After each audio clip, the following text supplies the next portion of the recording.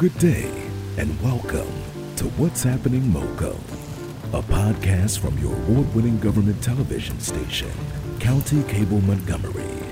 Now, here's your host, Derek Kenny.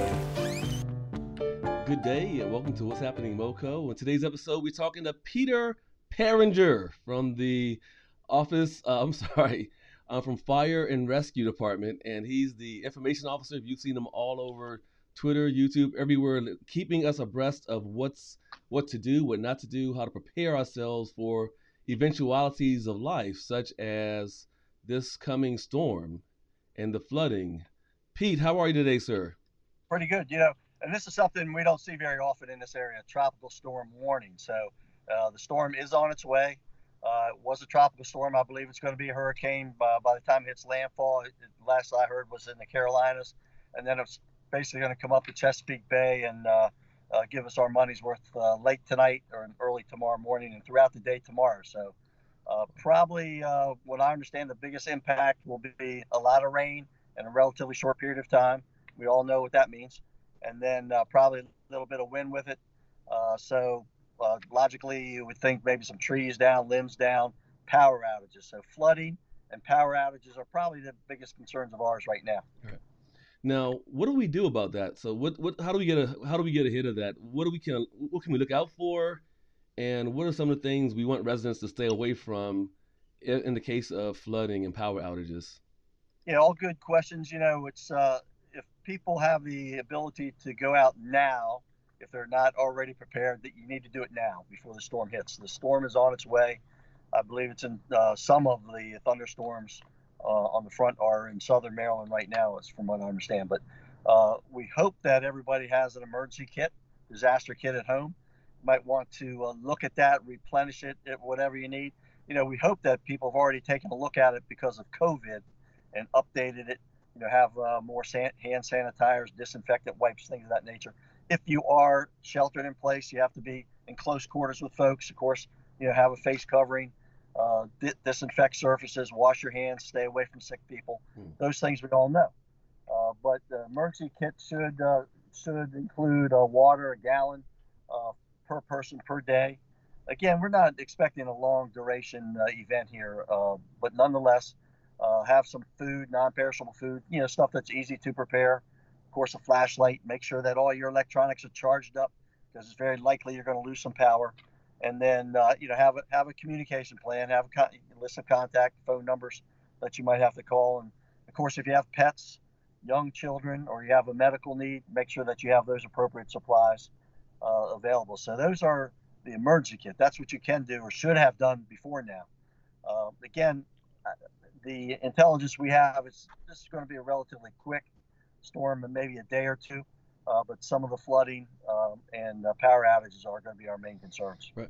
Now, when it comes to flooding, are there places that we shouldn't go to? Should we not drive certain roads? Are there any roads that are more prone to danger than others when it comes to floods?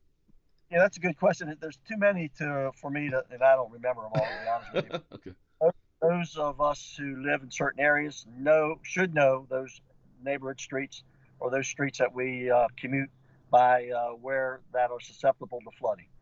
So it's the areas along the Seneca Creek, for an example, or out along the Patuxent River and the Hawkins River. Those areas that are susceptible in Brookville, Aspen areas. In fact, we've already deployed some additional boat resources for fire and rescue.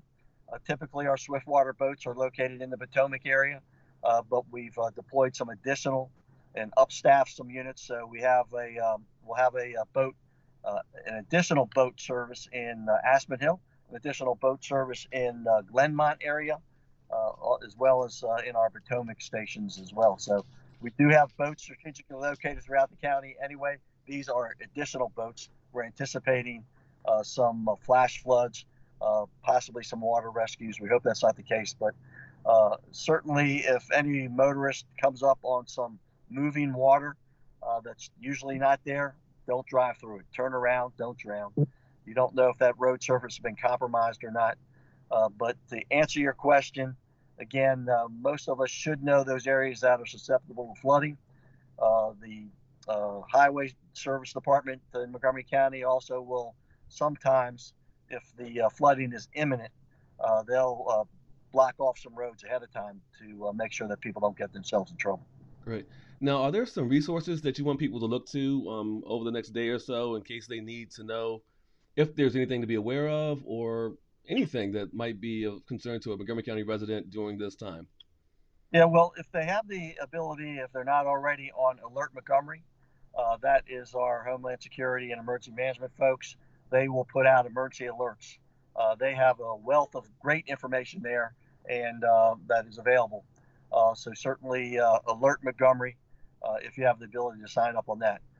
There's lots of great information on the county website, on fire and rescue website. But again, I think the focus and probably the biggest concern is going to be power outage. So, have the number of Pepco or BG&E or whoever your service provider is. There's going to be some road closures. So think ahead of time. If your road is blocked, plan ahead.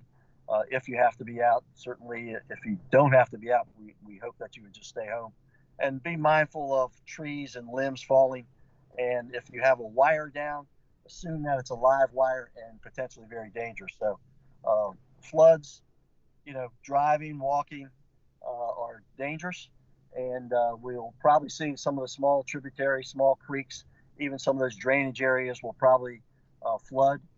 We can expect to see some what I call urban flooding, when that's typically the storm drains get overwhelmed and there's some street flooding initially. So those are the types of things I think we can expect. Okay, hey, well, thank you so much for your time. And you have a very awesome Twitter account. I follow you all the time. You do live videos. What is your Twitter account, just so people can make sure they're following your particular fire and rescue Twitter account? Yeah, so the fire department Twitter account is MCFRSPIO. That's me. Okay. We do have a fire department Twitter account. Also, it's MCFRS. Also, of course, there's the county website and Twitter account, and the emergency management folks have a account as well. So those are some good ones to follow. Great. Well, thank you for all you do, and thank you for taking time to share these tips with us. And I hope you stay dry and stay safe. All right. Thanks. Appreciate it. And again, if you don't have to be out, now's the time. If you need to run out and get that milk and bread or whatever, do it now. But again, we're not expecting this to be a week-long event necessarily. But now's the time before the storm really hits. We expect it. At least latest I heard was late tonight, early tomorrow, and all day tomorrow, which is Tuesday into Wednesday. Right. And one more time, the name of this hurricane that's spurring all of this activity is Hurricane Isaias. Isaias. All right. That's how I say it. Isaias. Isaias. All right. Extra syllable in there that I'm missing, but Isaias. All right. Well, we see it's coming, and we'll be ready for it. Thanks again, Pete. Have a great one. Okay, bye. Bye-bye. Thanks for listening, and please subscribe.